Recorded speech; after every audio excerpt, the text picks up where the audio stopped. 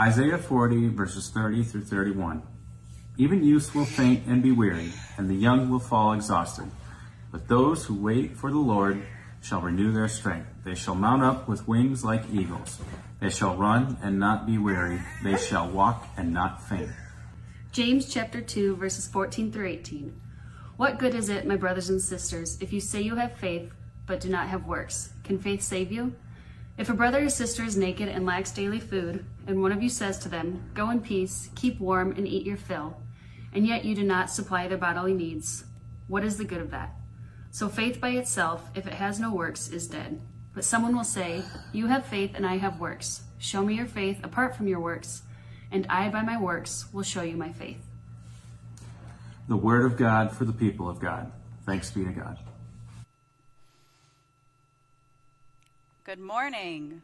We have a new microphone this morning, so be sure to let us know how the sound quality is and send Steve a big thank you for organizing our sound. As much as I would love to believe, we could live without him. Actually, no, I don't wish we could believe. No, I love living with Steve. He's great. So let us thank Steve for offering us the opportunity to hear this morning. Over the past few weeks, I have been preaching on what it means to be a beginner in Christianity and how we are all supposed to be a bit of a beginner all the time.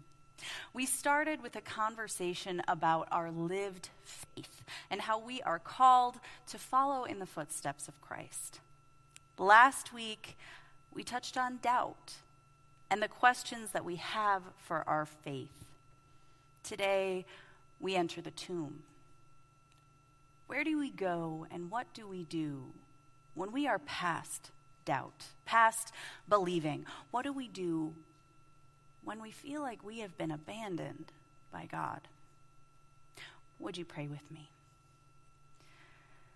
Creator God, you have brought us together again to hear your word. I pray that the words of my mouth and the meditations of my heart are an act of service in your kingdom, even if they are not perfect. May your love shine through them anyways. Amen.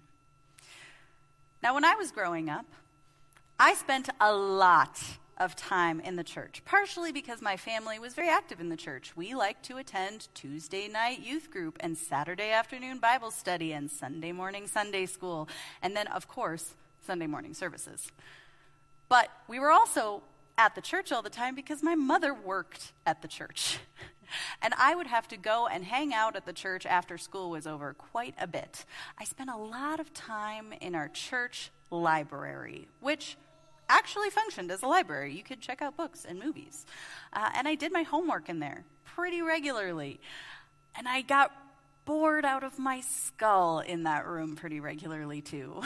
Lots of hours waiting on Mom to get out of finance meetings. In the time after my grandmother died, I would be spending a lot of time in that room. And I would sit and I would search. When my homework was over, most of the time. I was not a perfect student. But I would look through book after book, trying to find something that spoke to me about where I was in my faith right then and what I could do about the emptiness, the absence that I felt of the presence of God in my life. I couldn't pray anymore. Pastors would tell me, just keep the faith, keep believing, do your thing. But I couldn't anymore. I don't know where it went. So one of these bored after homework moments, I remember finding this book on Mother Teresa, which, by all accounts belongs in a church library. She was a saint after all. But I think this book might have been like a biography of her life. I'm not sure what it was, but I remember reading that she had first wanted to be a missionary when she was 12 years old. Talk about listening to the voices. Being a missionary at 12 years old, that's a pretty big calling. And when she turned 18, she did just that. She joined a convent, went into training, and became a missionary. Now, at 16 years old, I can say I had very little interest in joining a convent. It was not on my to-do list. But I was floored, so impressed by her dedication. I found that in my life, where I was right then, filled with emptiness, that I had a complete lack of faith that had sprung up out of sadness. But from that book, I found the words that helped me figure out what to do with all of that emptiness. Mother Teresa said, "Faith in action is love, and love in action is service." By transforming that faith into living acts of love, we put ourselves in contact with God Himself, with Jesus our Lord. And that is what I wanted more than anything. A little bit of contact, a feeling of presence. Finally, I found something to fill the void I had been feeling, to fill that faith-shaped need. I figured if I couldn't pray in spirit, maybe I could pray in action. After all, look how much good you can do. Look how much good you can accomplish if you focus on living out that love. Mother Teresa's life was a testament of the power of lived faith. She worked with thousands and began missions to help the sick, the dying, the orphan, and the abused. She believed above all else that everyone was welcome at the table of the Lord, and she was going to make sure that everyone got served. Obviously, being a human being, Mother Teresa was not perfect, but at the time, her words are what nudged me to try, to pay attention again. I took the words from our scripture today to heart, specifically our scripture from James. What good is it if you say you have faith, but you do not have works? Can faith save you? Show me your faith apart from works, and I, by my works, will show you my faith. I hoped that maybe I could walk my way right back into faith. That maybe if I performed the actions of serving and communing and fellowshipping and breathing, that maybe I could believe again. So I sought out ways to be of service. Any service project I could find, I was ready to do. And then I also read my Bible and attended Bible study and went to youth group. I tried to do all of the church things. I was very religious, but I wasn't spiritual. But then, the other scripture from this week came up in a sermon. Those who wait for the Lord shall renew their strength. They shall run and not be weary. Whatever I felt in that time, it was only a few steps away from weary. And right along with it, Ephesians 2:8-9 was preached, I feel like, every week that I was having a struggle of faith. For by grace you have been saved through faith. And this is not your own doing, it is the gift of God, not the result of works, so that none of you may boast. It was kind of hard to hear when I was struggling with my faith. And I knew the story of Mary and of Martha. I knew that work alone could not save me. I don't know if you remember the story of Mary and Martha, but essentially, Martha is so worried about making sure that everything is going well that she works herself into a frenzy while Mary sits at the feet of Christ and doesn't work. Jesus praises Mary for her willingness to sit down instead of being so busy. I like that, in theory. Now, these texts from James and Ephesians like to duel in my head a lot because they are seemingly so contradictory. And I often want to rise to the defense of both Mary and Martha because they are both here in the room with Christ. I feel like that changes the dynamic a little bit. But, for all of my internal debate about these scriptures and these stories, they all have quite the history themselves. These scriptures shine a light on one of Christianity's most contentious debates, the role of action in our life? What is the balance that we should be looking for between the faith in our lives and the faith in our hearts and minds? What matters more? What do we do, or what do we believe? What matters more in our lives? Battles have been fought over this. Revolutions have created new denominations over this. People have actually lost their lives over this debate.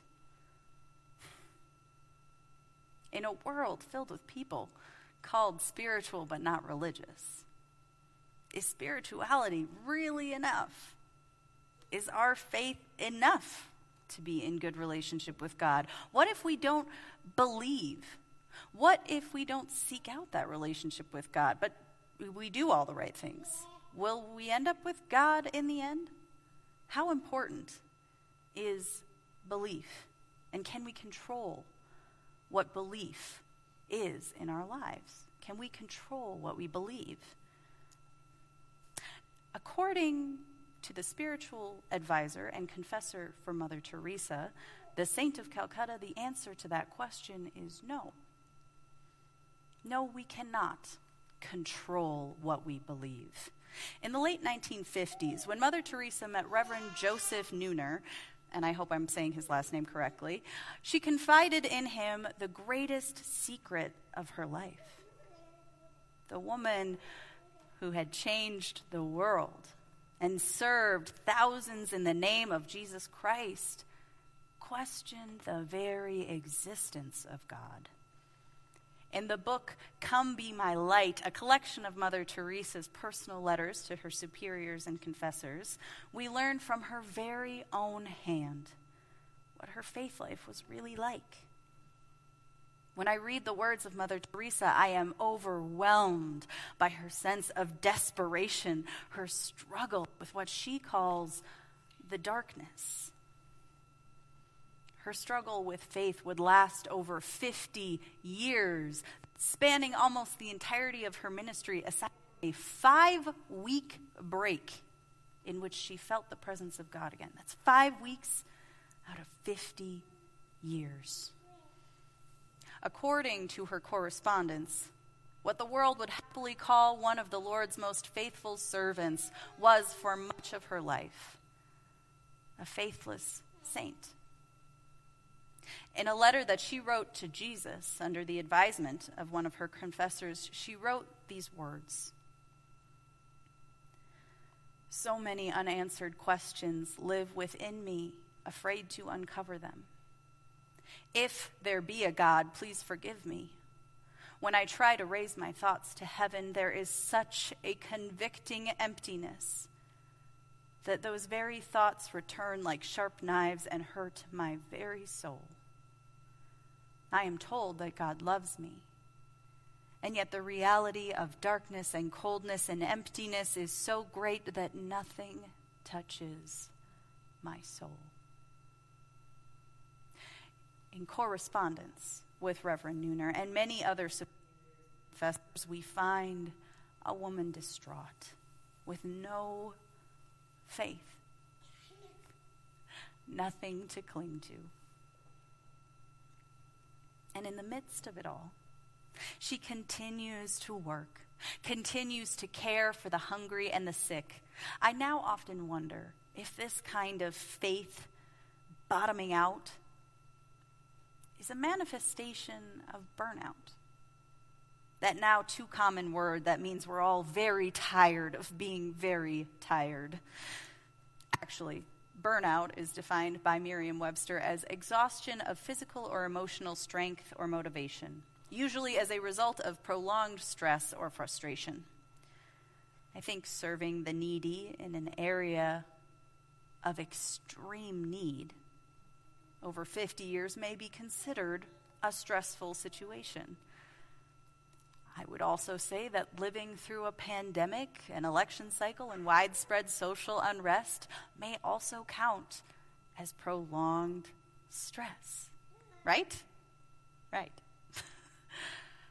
During this past year, I have often wondered, is faith going to get us through this particular set of circumstances?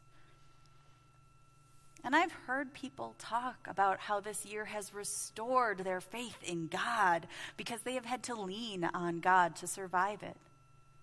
How beautiful that faith is. But for others, I have heard that the light has grown dim, that the faith they once took comfort in has become a place of hopelessness and fear. For all of the work that we try to do, we may not feel overcome with faith. We may struggle to see God in our world. And the story of Mother Teresa doesn't offer us any answers, but rather a look at how we can offer ourselves, even when we feel abandoned. In her counsel from Reverend Nooner, Mother Teresa was comforted by three things that should also bring comfort to us wherever we are in our faith, from the top of Mount Everest to the bottom of the Mariana Trench. These three things have great meaning for us. The first is that there will be darkness. Our lives will never preclude us from doubt or suffering. The second is that feeling Jesus is not the only proof that Jesus is present with you.